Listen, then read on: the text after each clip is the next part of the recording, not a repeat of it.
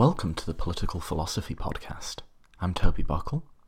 Economic inequality is back in the debate in American political discourse, which I'm really happy about. Elizabeth Warren, her signature policy proposal is a wealth tax levied against fortunes of over $50 million, and just recently Bernie Sanders came out with a very similar, actually I think even more aggressive plan. We've been talking about should billionaires exist at all, and what are some programs that will help the least off among us. I'm not going to get into the direct politics of that, although I reference it occasionally. What I want to ask is, as theorists who try to think about this in a more sustained way, how should we approach and how should we think about the issue of economic inequality, including both income inequality and wealth inequality, and perhaps more broadly access to economic resources more generally. So this is a theoretical commentary on how we should think about this in terms of moral and political philosophy. I don't hide my own view, but what I am trying to do here is approach it in a more theoretical sense and provide a sort of meta-commentary, not on about what we think, though I come down fairly heavily on one side, but about how we should think about it. And I sort of wanted to do this because a lot of the stuff I'm planning to do on this podcast, both solo and interviews, I sort of want to have something to reference back to. So quite often, now that this podcast represents like quite a large body of work, I'll often just use a solo episode or an interview as a shorthand. I'll say something to the effect of, I think there's an argument for X, and if you want to hear more about that, check out my interview with so-and-so or my episode on blah blah blah. Right? And I quite like that, because it allows me to bring you views without assuming anything, without taking your intelligence for granted, but not to have to make every argument from scratch every time. And I realised I needed something to point to reference both my views on income and wealth inequality, and in terms of how I think about it, so that I have this as sort of a reference point, for arguments that I want to bring you going forward. As always, I can be quite long-winded sometimes. I anticipated a tight 1 hour thing. It wasn't that, but I tried to cover a lot of different ground and a lot of different perspectives on the same thing in this one. So I hope you find this interesting and informative, even if, you're likely going to start and finish with a particular view of economic inequality. I hope this provides a way for you to structure and to think about those views in a more self-reflective way. I will say, just as a quick apology, I've had this bloody awful toothache all week, and you might hear me sort of slightly, I try to do my best and to go and to re-record bits where it might not have come out right. So if my enunciation isn't great, or is even worse than usual, an unkind person might say, I do apologise for that. And also that little fact might help explain why so many of the examples I give you in this involve dentistry. That's been what's on my mind and in my head in a literal sense. So let's get straight to it. As always, these podcasts are a lot of work to sort of write out and do. They can be 10, 20 hours of work, even just for a solo one. So if you do want to support me in doing this, please sponsor me on Patreon, patreon.com/political philosophy podcast. If what you're about to listen to is as valuable and enriching as a cup of coffee, consider sponsoring it on that basis.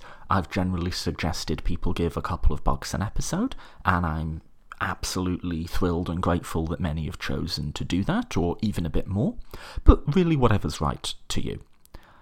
If you're not able to support financially but still would like to show appreciation, sharing it, forwarding it to people, giving us reviews, all of that is also super appreciated. So if you do stick with me through like an hour and a half of me talking about my views on this, consider taking an additional minute to support the show in whatever way feels right to you.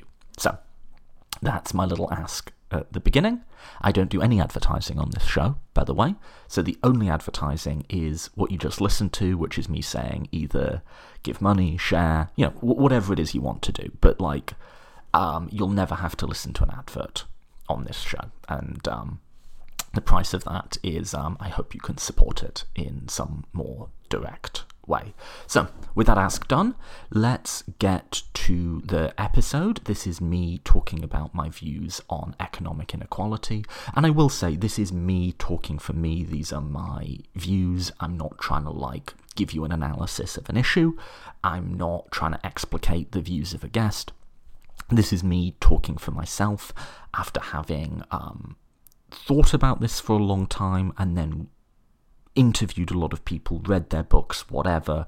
This is sort of where I'm at with this issue, which, like I say, is becoming of increasingly significant political importance, and I think correctly so. So, let's get straight to it. This is me discussing economic inequality.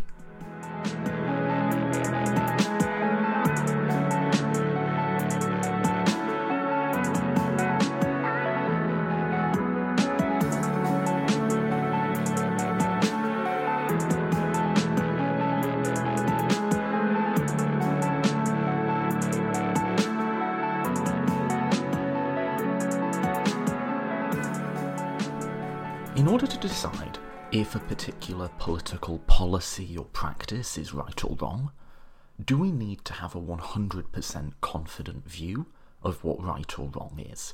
So, if we're going to be assessing a particular political reality, for instance, the distribution of economic resources in the United States, in order to do that, do we first have to have a fully developed meta-ethics, of which we are 100% confident, and a fully developed political theory and political ideology, of which we are 100% confident? And then, of course, by implication, do we also have to be 100% confident that all rival or conflicting views of meta-ethics, political theory, political ideology are by implication wrong? Well, on the one hand, you can say, if you can't tell me what in an ultimate sense makes something ethical or normative or on the political side free or fair or just, if you can't tell me what that is, then how can you tell me if this particular thing meets that criteria or not? And I ask this question because this is the position I find myself in personally. I do have an opinion on whether the current distribution of economic resources in the United States is normative. But at the same time, I don't have 100% confidence in my own views on meta-ethics. I definitely have my views, and there's definitely arguments I lean towards as more credible than others, but as an epistemic matter, which is to just say, what can I know? Not what's ultimately true, but what is the current state of my own knowledge. It would be ridiculous for me to claim 100% confidence in those views. And then, as you try to derive a political theory from that normative meta-ethical underpinning, it only becomes murkier. So I am increasingly realising I hold multiple and sometimes contradictory political theories in my head at the same time. So I think we have decent reasons, decent epistemic reasons, drawing from certain underpinnings about, what ethics is, to value a sort of progressive liberalism that prizes autonomy, the individual, but both of those within the context of a progressive society. I'm also drawn to a sort of modern neo-republicanism, republicanism in the traditional sense of freedom as non-domination, as argued for by people like Philip Pettit, and I've even gone so far as to sort of develop my own variant of neo-republicanism. Now, in some ways, that will work together with the sort of progressive liberalism I described, and in some ways they might pull apart and reach different conclusions. But I nonetheless find there to be epistemic reasons for believing in both of them. And there's aspects of other ideologies, for instance, something like democratic socialism. I don't completely discount the underlying values claims of that either, and when it comes to their political policy preferences, I'm very sympathetic. Now, if you add all of that together, it just sounds like a mess. So then, am I in any epistemic position in order to assess a question of, say, income inequality? Yes, and I think it's too cautious to say that you have to be 100% confident in the base, 100% confident in the structure you build on that base, in order to have any confidence at all in the sort of conclusions that you might draw from it. And indeed, I think you can take a political question like economic equality, and this is actually, I think, what a mature political theory, a mature process of reaching normative political conclusions should look like. And you can examine it from a number of different perspectives. You can put on one pair of glasses and see how the thing looks. You can put on another pair of glasses and see how the thing looks. And then you can sort of weigh it all up together. You know, which glasses do we have the most confidence in? Which do we not? And what are they saying? Are they saying the same thing or different things? And I think when we should be really confident that our normative conclusions are right is not so much when we're really confident that our meta-ethical grounding to those conclusions is right.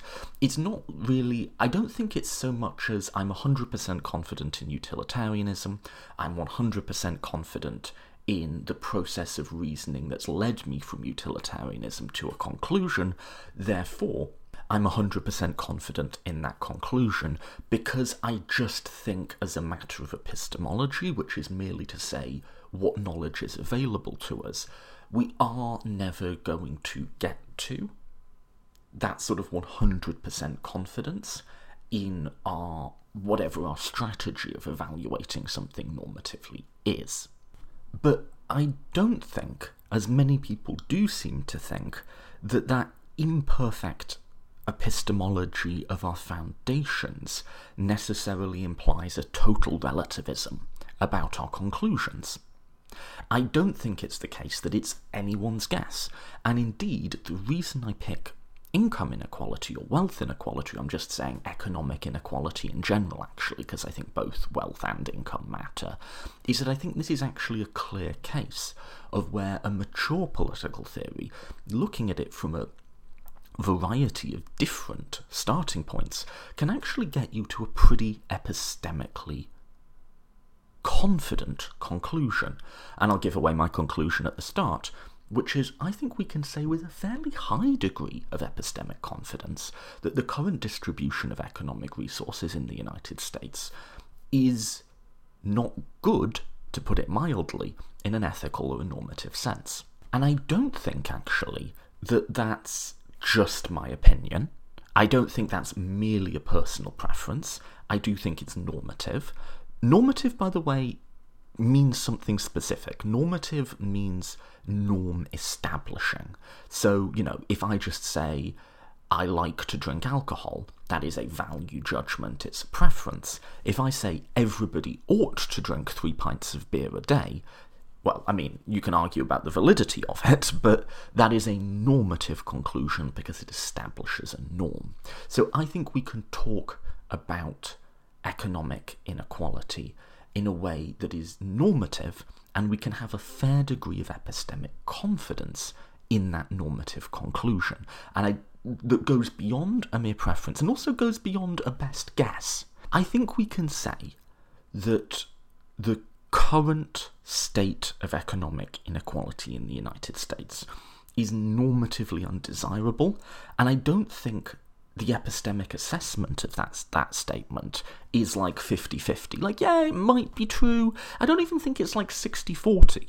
I think this is like a solid 80-20 or even like 90-10 statement. I think we can have actually a reasonably high degree of confidence in that statement, perhaps more confidence in that statement than we can in any particular statement of metaethics or political theory that might underpin it. And my reason for saying that is I think almost whichever pair of spectacles you pick up to look at it through, you find new and compelling reasons to believe in that statement. And for each of these different glasses that we might put on, be it, utilitarianism, rights theory, virtue ethics, theories of freedom, theories of justice, whichever pair of glasses we put on, when we really get in and try to understand that pair of glasses, that framework on its own terms, the reasons people give against economic egalitarianism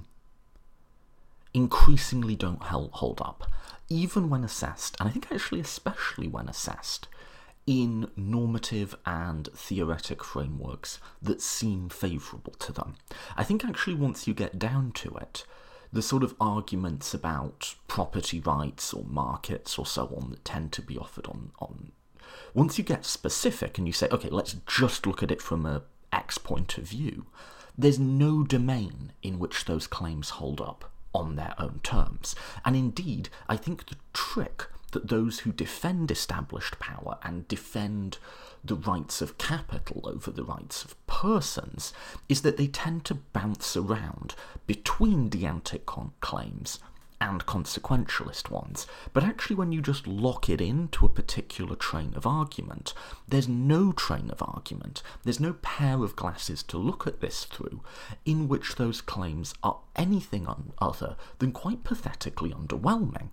And I say that, by the way, not really as an ideological partisan. Actually going through the process of having done this podcast, talk to a lot of people, being forced to think about all of these different structures, pairs of glasses in my metaphor, seriously and rigorously, has made me more convinced of that, not less. I think when I started, I saw something like libertarianism as, yeah, that's a different approach, and I don't think it's right, and whatever. I think now I see it as like, I really don't know how anyone who's gone into this in depth could endorse that. So let's try on our first pair of glasses, shall we? That is to say, let's take a look at the state of economic inequality in the United States through a particular theoretical and normative lens. And let's start with one that I like, which is just utilitarianism. So putting aside, whether or not you buy into utilitarianism or not, or perhaps consequentialism more broadly, you might say, let's just ask, how would a utilitarian assess this question? And if you're not a super fan of utilitarianism, don't worry, we're going to get to different approaches in a second. But this is how I think we should be doing it. Let's look at it from a number of different angles. Well, I think the first thing that strikes me about the normative implications of utilitarianism is it identifies, and I think identifies correctly, the comparatively unsophisticated goal of avoiding pain and suffering. So I'll use the example I always use in this, which is imagine undergoing invasive dental surgery without anaesthetic. I did this a while ago, not without anaesthetic, but invasive dental surgery. I actually think I need to go back. I have toothache at the moment, which is like if I'm sounding slightly weird in this video. That's why, so I apologise for that. But think about how much that would hurt. What would you give not to have to go through that? What would you give to prevent the person you love most in the world, your child, your partner, your parents, what other goods would you trade off not to have them go through that? I wouldn't put my wife through that if you offered me $100, would you? $1,000? Probably not, no, right? What would it take for you to put a loved one through that? Or yourself through that, for that matter.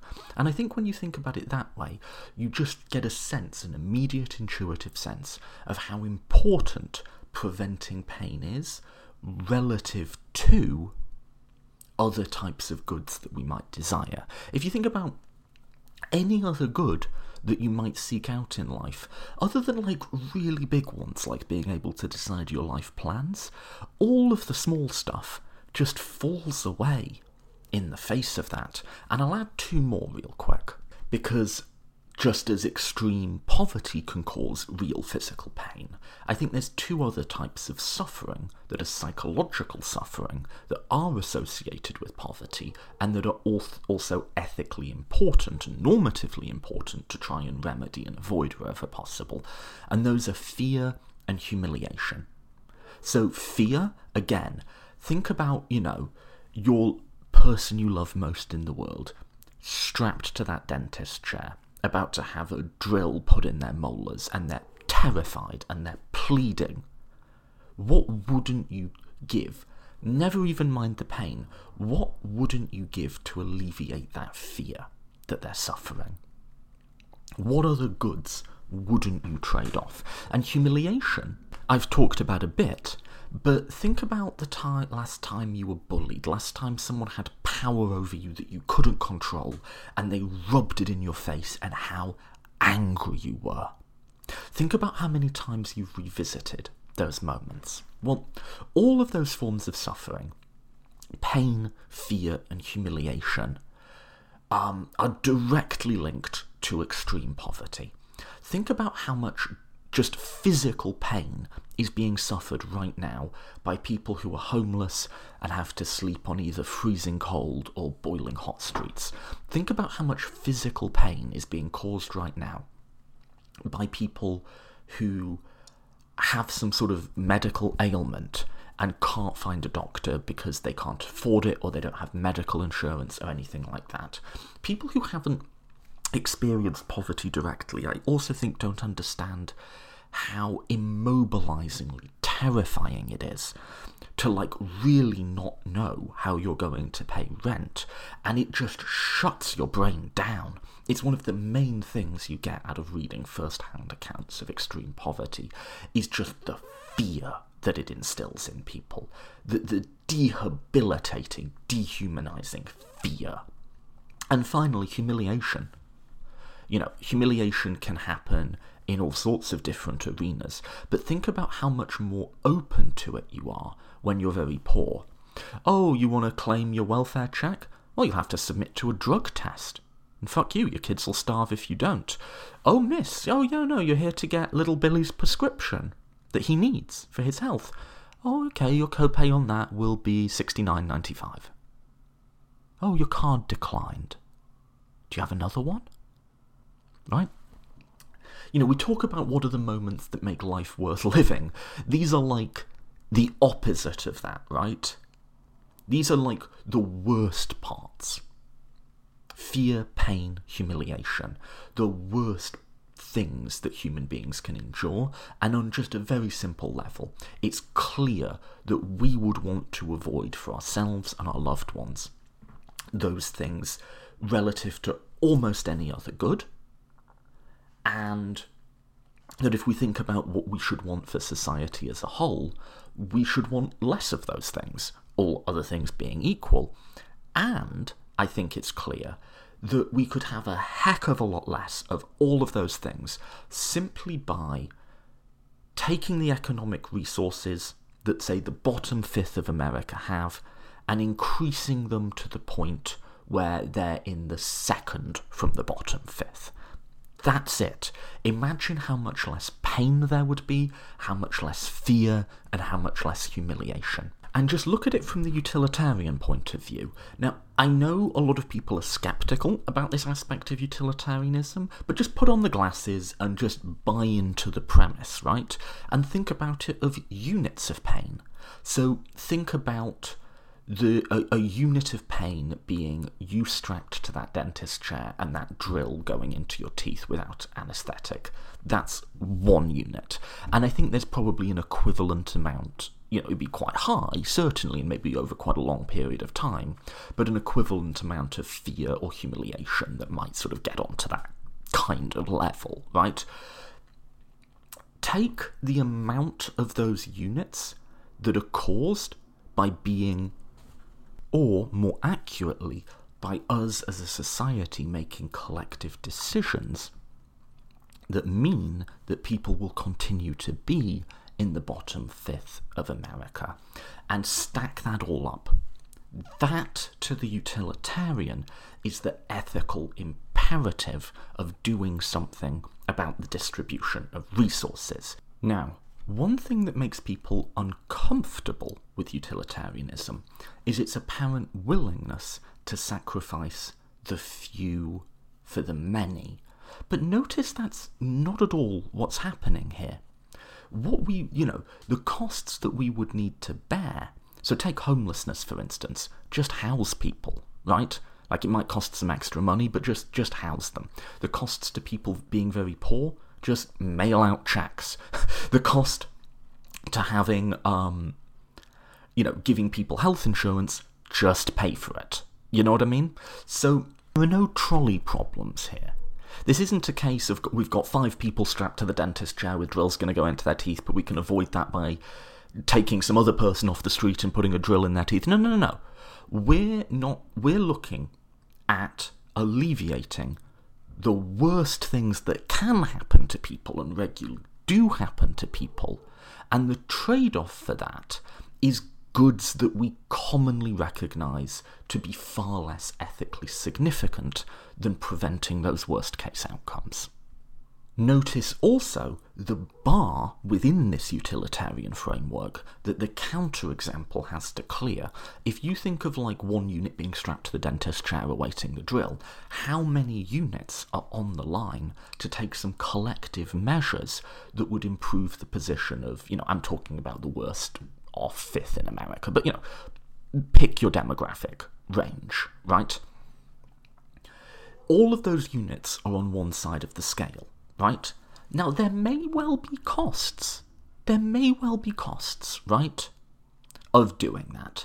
But those costs would have to outweigh the benefit of avoiding all of those units of pain. What could possibly meet that?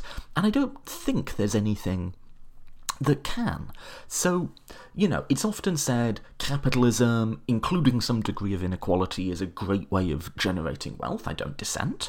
It can also be said that, there might be disincentive costs. If, people knew that they would be taken care of at the bottom, perhaps they would work less hard, so on and so forth.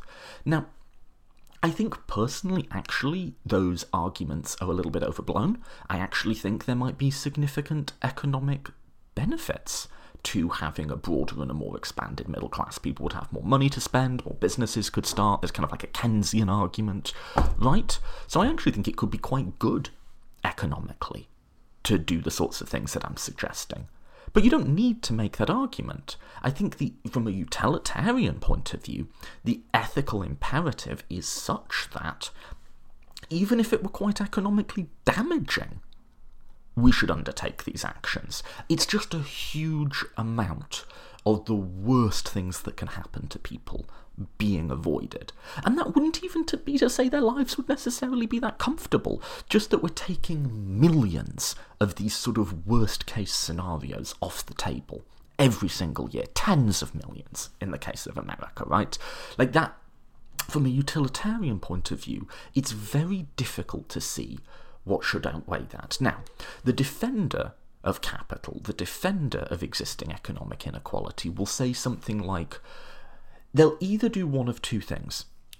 They'll make a ridiculously epistemically overconfident claim that only the market can deliver certain outcomes, and when you get away from particular rules of free market and whatever, bad things happen. But that's just way epistemically overconfident. You don't know that for sure, no one knows that for sure, and where you're getting that from is from some dudes in the 1800s who believed things about science and the world that we now know are empirically false. Bogus. It's also completely empirically falsified, as people on the left regularly point out. There's many European welfare states that ensure a relatively high minimum, and they're not undergoing some Venezuela-style collapse. Now, you might say, maybe their GDP growth is a little bit slower than ours. Maybe their stock market is a little bit, lower than ours. Maybe they don't have the sort of like dynamic financial services that we do. I think from the utilitarian point of view, you can just say, so what? So what? Like that's again, on the individual level, what wouldn't you do to give your loved one getting that dentist's drill? On the societal level, what wouldn't we do to stop that sort of suffering for the least off among us? The stock market goes down some points. Who cares? It's a trivial cost to pay. So I think we should, on a morally consequentialist view, we should be willing to stage interventions to help people at the bottom, even if it's economically damaging. And notice that's not to make an argument about the overall utility of markets. This argument is sort of agnostic as to whether a market economy is best overall. It's just to say that we are justified in intervening to correct market outcomes. Now, what'll happen then is the defender of capital and existing economic inequality will switch tracks. They'll jump out of the utilitarian lane and into the rights theorists' claim. Now notice that these are two separate arguments, and just notice what they're doing. And they'll say, yes, but you can't just take people's money to do it.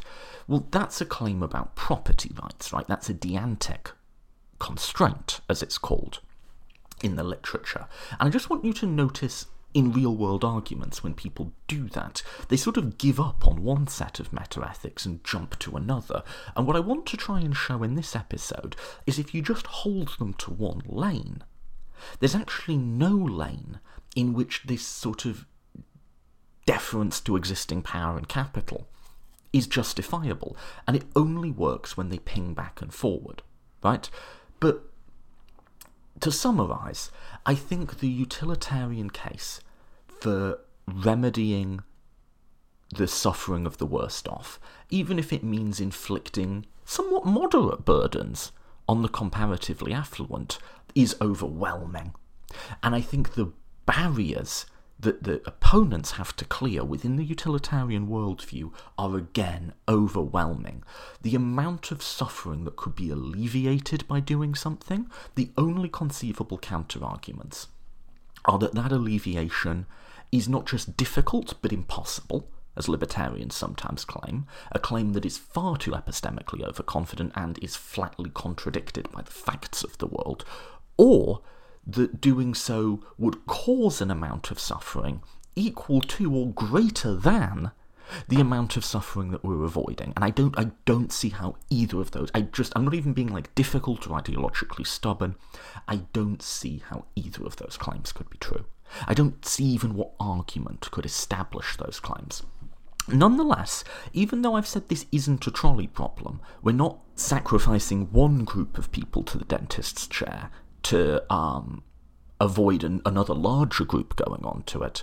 The libertarian will want to say there is nonetheless a sort of trolley problem here, in that we are violating people's rights in order to do that, and that should carry equal normative weight, perhaps overriding normative weight, to any sorts of considerations about welfare. Yes, we should help the worst off, but we should do so voluntarily. People shouldn't be compelled to give up their hard-earned income, right? Something like that. So I think that's a bit of an intellectually dishonest move to start by making consequentialist claims and then jump over once those claims are just soundly rebutted. But let's follow the libertarian over and look at it through the perspective of claims about rights.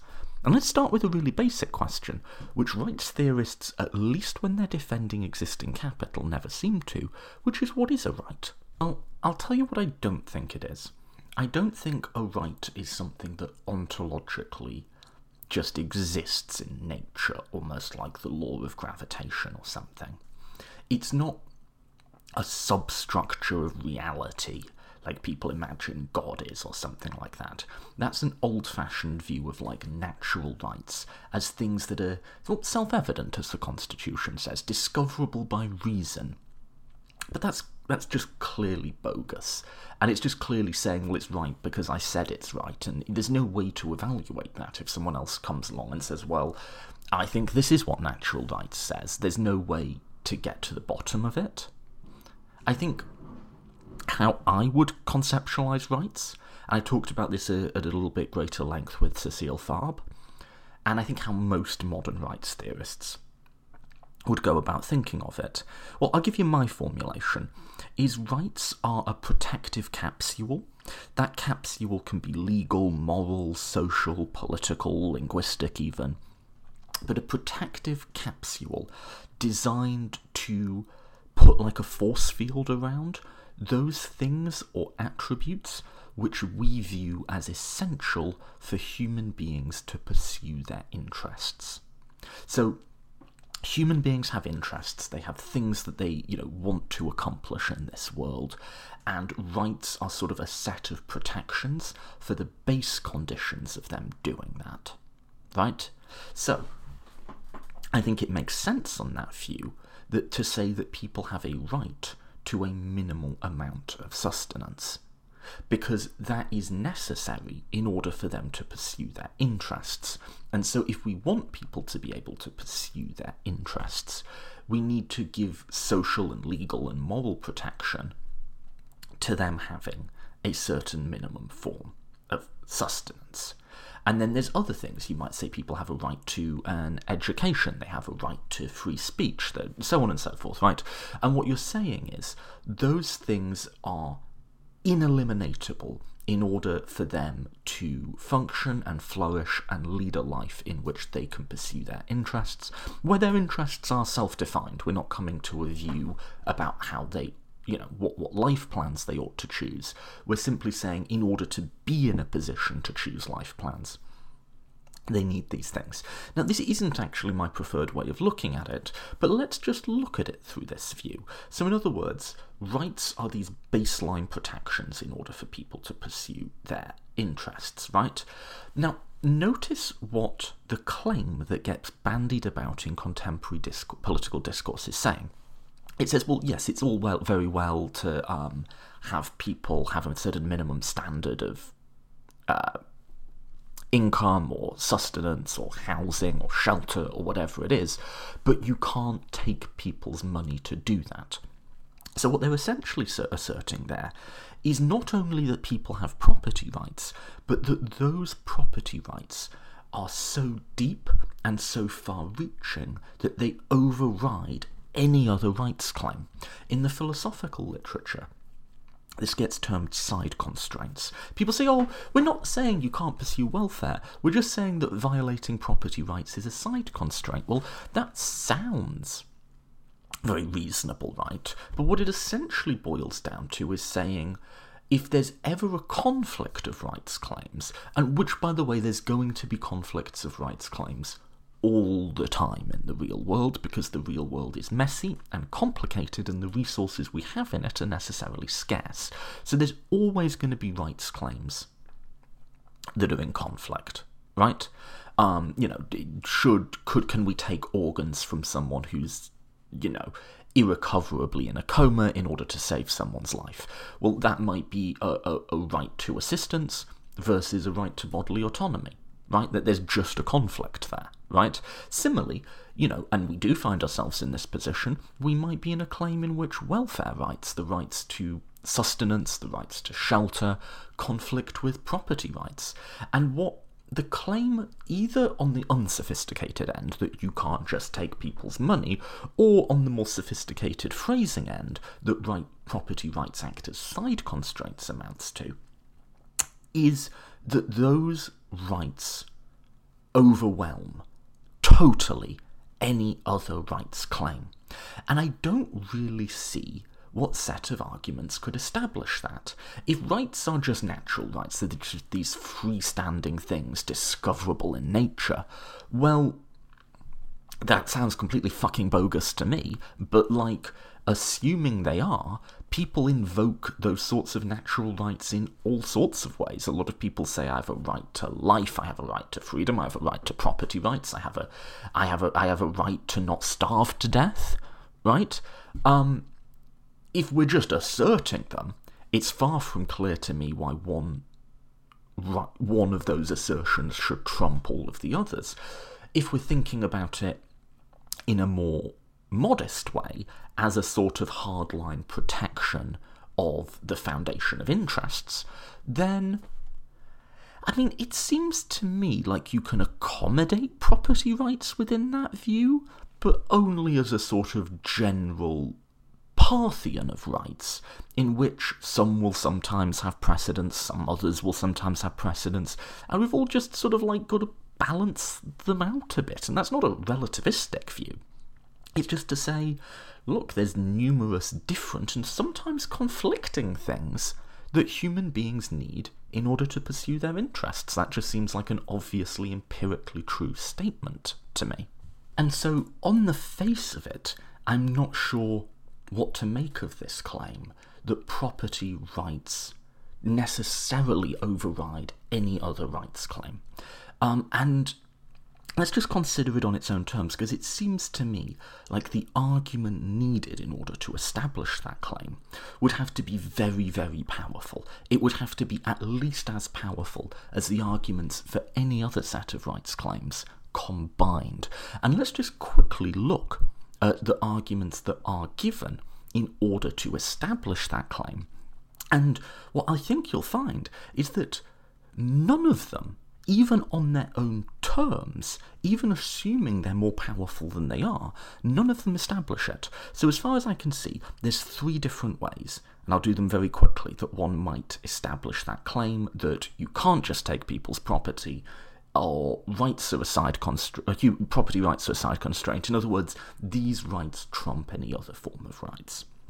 There's autonomy, there's desert, and there's self-ownership. So let's start with autonomy.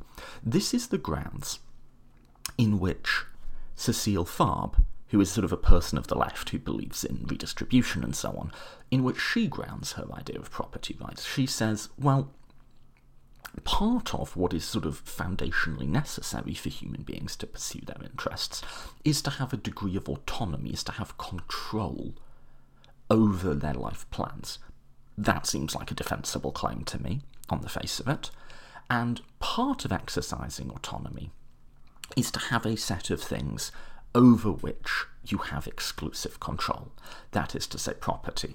That, to me, doesn't sound preposterous, right?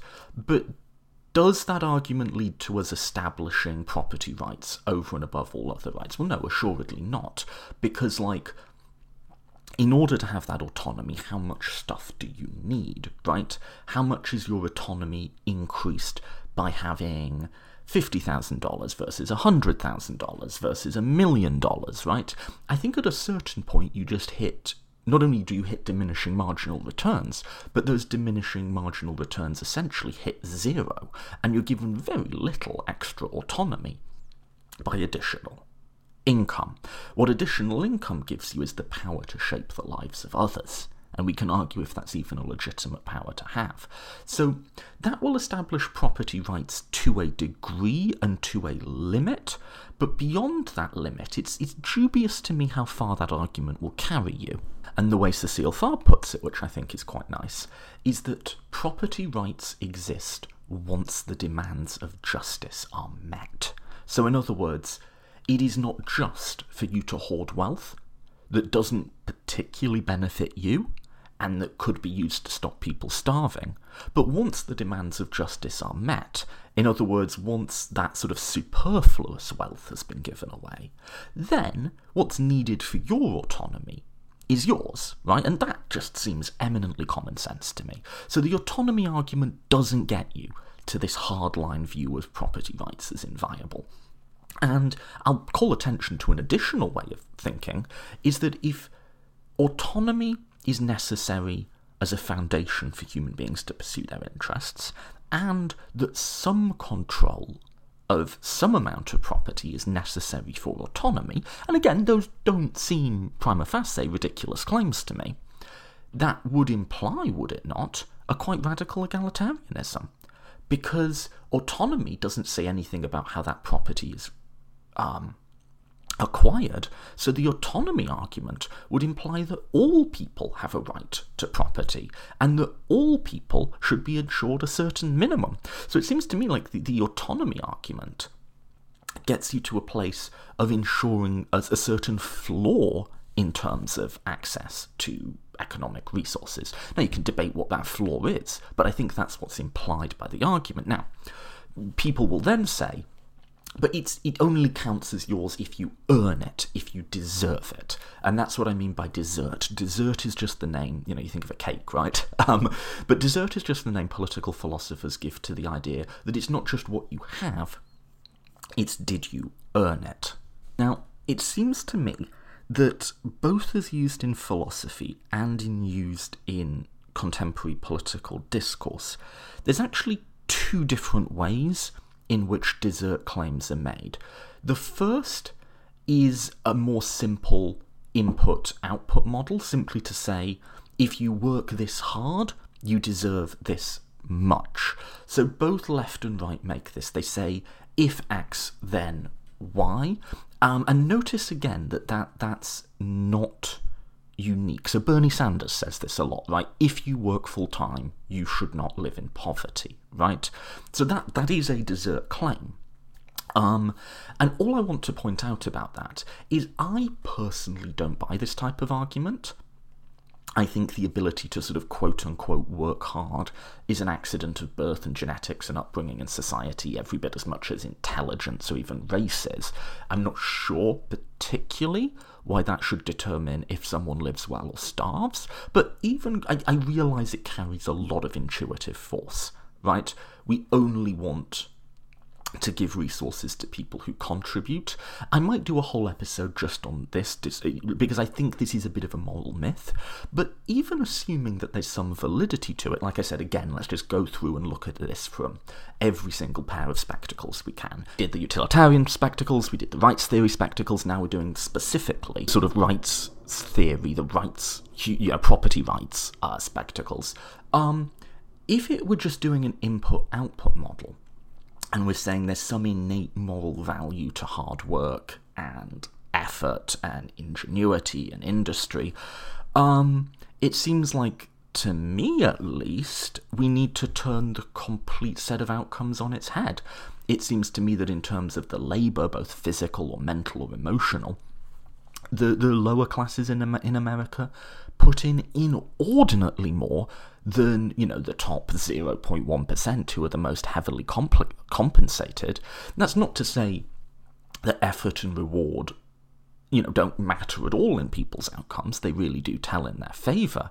But if the argument is that those who work hard should be rewarded for it, then, I mean, my God, have you ever done, like, manual labour or even, like, a customer service shift?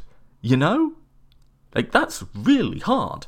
And there's no way that someone who makes their money off, like, financial speculation or something. Now, I'm sure there's some CEOs who work very hard indeed, but I don't know that they're sort of giving more of themselves than the sort of struggling single parent who works 2 jobs and then does all sorts of domestic and child-rearing labour on top of that.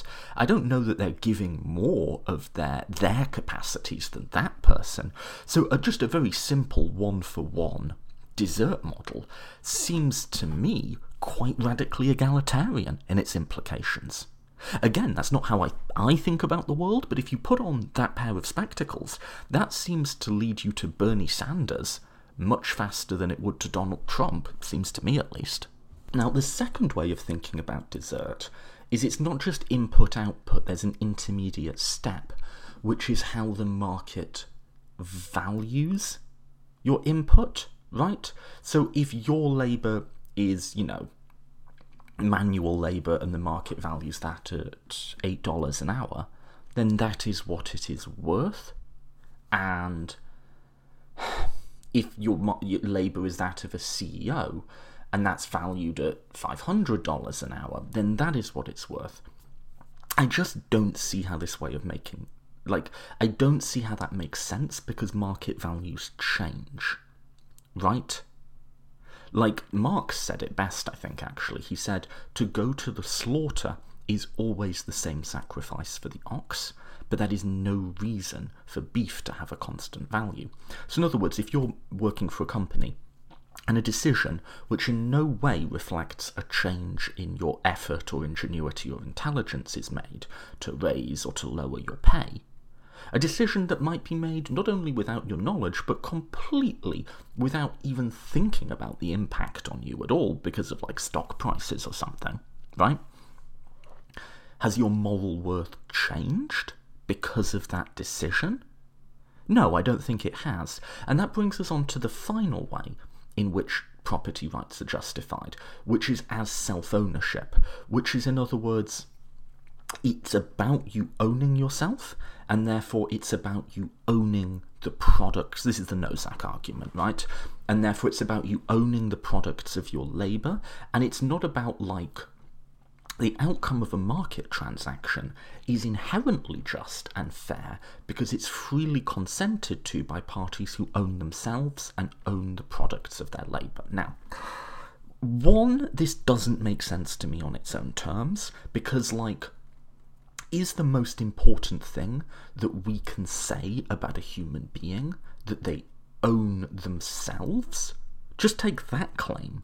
That seems that is the most salient normative attribute of human nature. I don't see what argument could establish that. But even granting it to be true, does it then follow that they own the products of their labour? Well, I mean, maybe. Like, okay, an artist paints a painting, he owns that painting, he gets to decide what to do with it. There's a certain normative force to that, I guess, but that doesn't really capture the reality of how the very wealthy actually acquire their capital in today's economy. Does that apply, for instance, to inherited wealth? Maybe. Does it imply, say, to the results of financial speculation, which are just a gamble? Is that the product of your labour? Maybe. Does it apply? Here's one.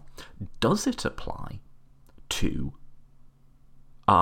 money that you got from a government contract? And this is where, so the self-ownership is the most extreme and radical view of defending this idea of property rights as inviolable. And even that doesn't get you to the conclusion that you want it to. Why? Because if a set of holdings is just, if they were acquired through a series of transfers, which in and of themselves were just, the Nozick position, then we can only conclude that the existing set of outcomes, the existing set of holdings, is unjust. Why? Because say you got that money through a government contract, that is, according to the libertarian, stolen goods, right? Taxation is theft. What if you have a family fortune that goes back to the days of slavery? What if, most wealth in our economy, most economic resources are not arising through a series of purely libertarian sanctioned transactions? The real world's a lot murkier than this. And Nozick admits this, and he says, yeah, the consequence of this would have to be that assuming self-ownership, assuming an ownership over the fruits of our labour, that most of the holdings in society are unjust. And he says the normative implication of that would be, at the very least, a one-time radical redistribution of wealth. Now, where Nozick differs is he thinks the redistribution should be just one time, and then after that, you stick to strict libertarian transactions, and whatever arises from those transactions is inherently just. But what I want to make the point is, all three of the ways of looking at property rights, which I think in order of credibility are autonomy, desert, and self-ownership, none of them, if you just follow that track by itself, none of them get you where you want to go, right? So we've done rights in detail. Let's move on to the final way of looking at things from a sort of meta-ethical perspective, which is virtue ethics. In other words, to ask not what are the outcomes, not what are the rules it's following, but what type of person is conducting these acts. Now, virtue ethics is the one I'm least familiar with, and I'll spend least time on, but it seems to me, again, that an argument which tried to establish that the existing set of, the existing economic inequality, the existing set of holdings is just and fair and normative, really struggles when it comes to virtue ethics. So again, right, if the Elizabeth Warren argument, where she sort of says, the billionaire did not make the roads that the goods he was selling travelled on, he, didn't choose to have his own education and so on. This sort of it takes a family view of making a billionaire. I think that is a true statement within the track, within the framework, with looking at the world through this pair of glasses of dessert. I think that's true. And then Bernie Sanders also has, in seeming contrast to that, a virtue ethics view. It says, what does it say about us as a society that there are some people who have billions and that there are some who are starving? That's a claim about virtue ethics, right? And what I want to note here is some people want to take, Warren pushing back as she did in the last debate against these dessert claims, and Sanders making these claims from the point of view of virtue ethics as kind of in contrast, and I actually don't see it. These are different glasses through which you can look at the same thing and arrive at a similar conclusion, and I think that's how we should be looking at it, actually. But just to stay with the sort of Sanders or AOC side, that there's actually just kind of something wrong with both the existence of billionaires and the desire to be a billionaire. So Joe Biden says, yes, we should have a more progressive taxation code or whatever, but he says, let's not try and punish billionaires. They're not bad people. I think there's something about, I don't know that he said it overtly, but what Sanders is trying to say is that actually they are bad people. That actually if you have wealth, not wealth in your company, but just personal wealth that could save the lives of thousands, and you're sort of using it to have a yacht or something, there actually is a sense in which we can judge you as a person there. Now, I'm, to my mind, and I'm not a virtue ethicist, and I don't really know how virtue ethicists go about structuring their arguments other than to just sort of appeal to intuition and say, well, do we think this person is a good person? It seems to me like Bernie Sanders definitely has the right side of that argument, in that, the desire to hold more wealth than you could ever possibly spend is kind of a morally perverse desire, and it does speak to the type of person who would have that desire, and it does speak to the type of society that would organise itself around fulfilling that desire. There's something perverse here in terms of our character, individually and collectively. Now, what the libertarian will do, and how they defend it from a virtue ethicist point of view, is they jump back to the start again and they say, yes, greed is good. Greed might seem unseemly at first, but we get the best social outcomes for it. In other words, they've just jumped right back again to the morally consequentialist point of view. And what I'm saying is, if you just lock the argument down to a single track, there's no track in which it can defend itself. There's no pair of glasses through which it makes sense. So we've already dealt with the morally consequentialist side of it. Let's just stay within virtue ethics.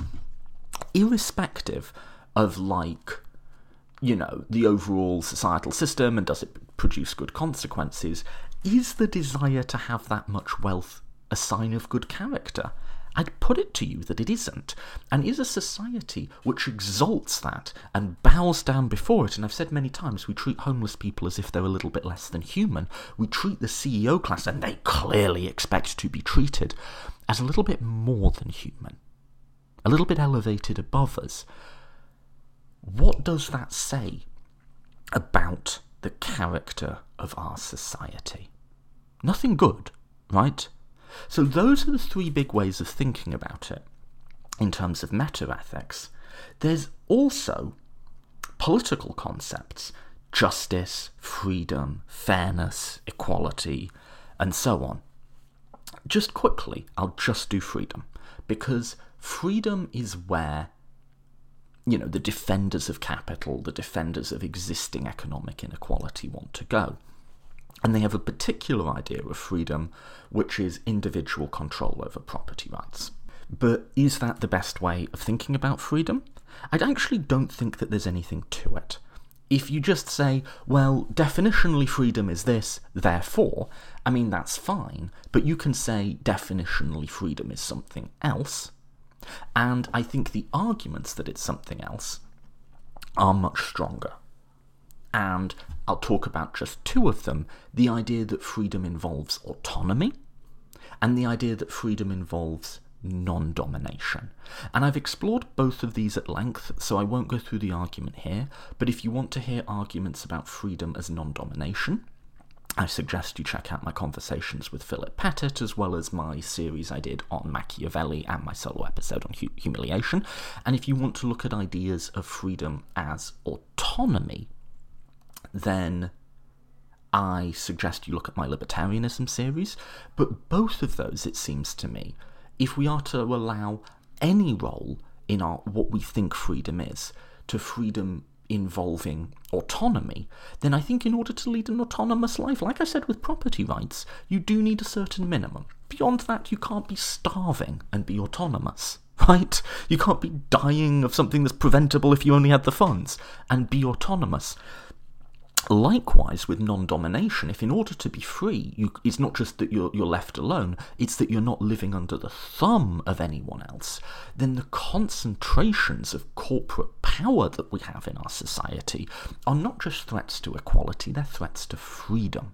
And that's a reason, and it's a reason that has been coming out in these sort of presidential debates where we are getting more overtly left-wing views, is that having people who own more wealth than like the bottom 10% of Americans is a threat to freedom, because that is dominating power that is unchecked and unconstrained. So, we're talking like, is Mark Zuckerberg, the Facebook CEO or whatever he is, going to interfere in our elections? Well, he might or he might not, right? The troubling question is, if he decided to, what could we do to stop him? That should be a question that troubles us. So it's both that the people at the very bottom have their freedom limited by their lack of economic resources, and also that the people at the very top are themselves a threat to freedom by the unilateral control over resources that they have. Now, you can sort of parse out whether individuality or autonomy or non-domination, what's the most sort of salient meaning of freedom. I'd say, we can look at it through different lenses, but what the libertarian is committed to saying again, and through any one of these lenses, just notice the burden of proof that they themselves set up for. They have to say that the only meaning of freedom is individual control over property rights, and any others are illegitimate. I can actually say there's multiple meanings of freedom, and we can sort of look at the world through different ways, but they never give any argument for that being the only way we can look at freedom. It's just true by definition, and everything else has to be false by definition. But I don't think most philosophers have that view of what freedom is, and more than that, I don't think most people do. Whether overtly or subconsciously, most people in America, according to public opinion polling, do not feel free. Right? We're living in a society in which the definition of freedom that's given to us by the powerful and by capital is that we are free, or most of us are, and yet we don't feel it. And so the libertarian has to say, not only is my definition right, but if you don't feel free, you are wrong to feel that way. In other words, there can be no element of freedom that's subjective. It's purely about meeting an objective definition. Well, again, that seems to me to be an unsustainable claim, that at least part of being free is feeling free. Surely, right? Another political concept through which you could look at this through the lens of is justice. I'm actually going to skip that here because justice has been overdone and we're getting over on time, but I think the punchline is justice is the same. Looking at it through that pair of glasses, we see a very, very strong reason to move towards a more egalitarian society, and surprisingly weak reasons not to. And I think that's been a consistent theme throughout this. Now, where does that get us? Well, I think one way of thinking about all of this is as a sort of moral uncertainty type project, in the same way that Will MacAskill advocates, in the sort of, we look at the probability of something being right, the goodness we get from it, and we sort of add up all the different options, right? So if there's a 25% chance that utilitarianism is right, and that gives us 5 units of goodness, but there's, so on and so forth. You just add it all up. Well, that might be a bit overly formal, but I think it works here. Now, what I want to point out about this, and why I think the argument is so powerful, is that what I talked about with Will MacAskill is when the different arguments pull in different directions, right? In other words, when a consequentialist view seems to lean one way, but a deantic view seems to lean the other. Sort of, how do you make sense of that when you're not sure how much one of them is right and the other is wrong? What I find interesting about this is it seems to me that any structured approach to thinking about what is normative seems to get you to the same conclusion. Now, there might be a sort of pure libertarianism that sort of starts from a foundational point of like a hard line, sort of free will, builds out to a meta-ethics based on that, and then just directly follows through to political principles. Sure. So I'm not saying like every single way of looking at this gets you to the same thing, but what I'm saying is, out of the big ones, out of the big meta-ethical ones, out of the big sort of political frames that we look at the world, when you just lock it in to one track, to one pair of glasses, you find very, very, very strong arguments that we should move our society in a more egalitarian direction. And I think if you saw it's greater than the sum of its parts, right? Because, the confidence we might have in any individual one of those arguments, right, might be limited. But I think, to me, it's like, well, they're not all wrong, right? Like, I think some are more true than others, and you might disagree with me. Like, I tend to weight the utilitarian concerns more heavily, but you might tend to weight the deantic concerns or the political precepts more heavily. But, like, we not only don't have to settle which one is right, we don't even have to settle the relative salience, right? We can agree on where we're going without even agreeing. Like, I might think utilitarianism is 60% true, you might think it's 10% true. We can actually still agree on the conclusion. So it seems to me that conclusion rests on foundations more secure than any of the ultimate arguments that it derives from. Now, what you don't get from that is an end point. A lot of political thinking is about where ultimate should we be, what is the ideal standard of justice in rules, and a lot of the thinking that I think is preoccupying the left right now is the ultimate vision one of Elizabeth Warren's sort of heavily regulated compassionate capitalism, or is it Bernie Sanders' democratic socialism? Is it this or is it that? And what I want to point out here is all of these arguments pull in the same way, but they won't quite end in the same place, right? I think where utilitarianism will take you and where rights theory will take you is, for now, they'll both push in the same direction, but I think utilitarianism would probably end with us getting closer to a point of like pure equality, whereas rights theory might end with us at a place much more egalitarian than we are now, but with still moderate inequality, right? So what I want to ask is, how important is that? And I would argue, when all of these different approaches agree that we're a long way away from where we need to be, and that all of them agree that we have to travel at least some considerable distance away from where we are now and in the same direction, it doesn't matter that much. Once we get to the point where we have the income and wealth distribution of Sweden or Denmark, then we can have the debate of, like, do we want to stop here or do we want to keep on going? Do we want to have a more equal capitalism or do we want to be full-on democratic socialist? For now, it doesn't matter. And specifically on the issue of economic inequality, Amartya Sen has a great metaphor where he's like, imagine you're being locked in a steam room and the temperature's going up and up and up and it's painful and it's hot and the dial's going up and up and up and there's someone on the outside who says, okay, I'll turn it down. What do you want me to turn it down to? And you're like, I don't know, just turn it down. And they say, I won't turn it down until you tell me exactly what the optimal calibration is. Well, that's just silly.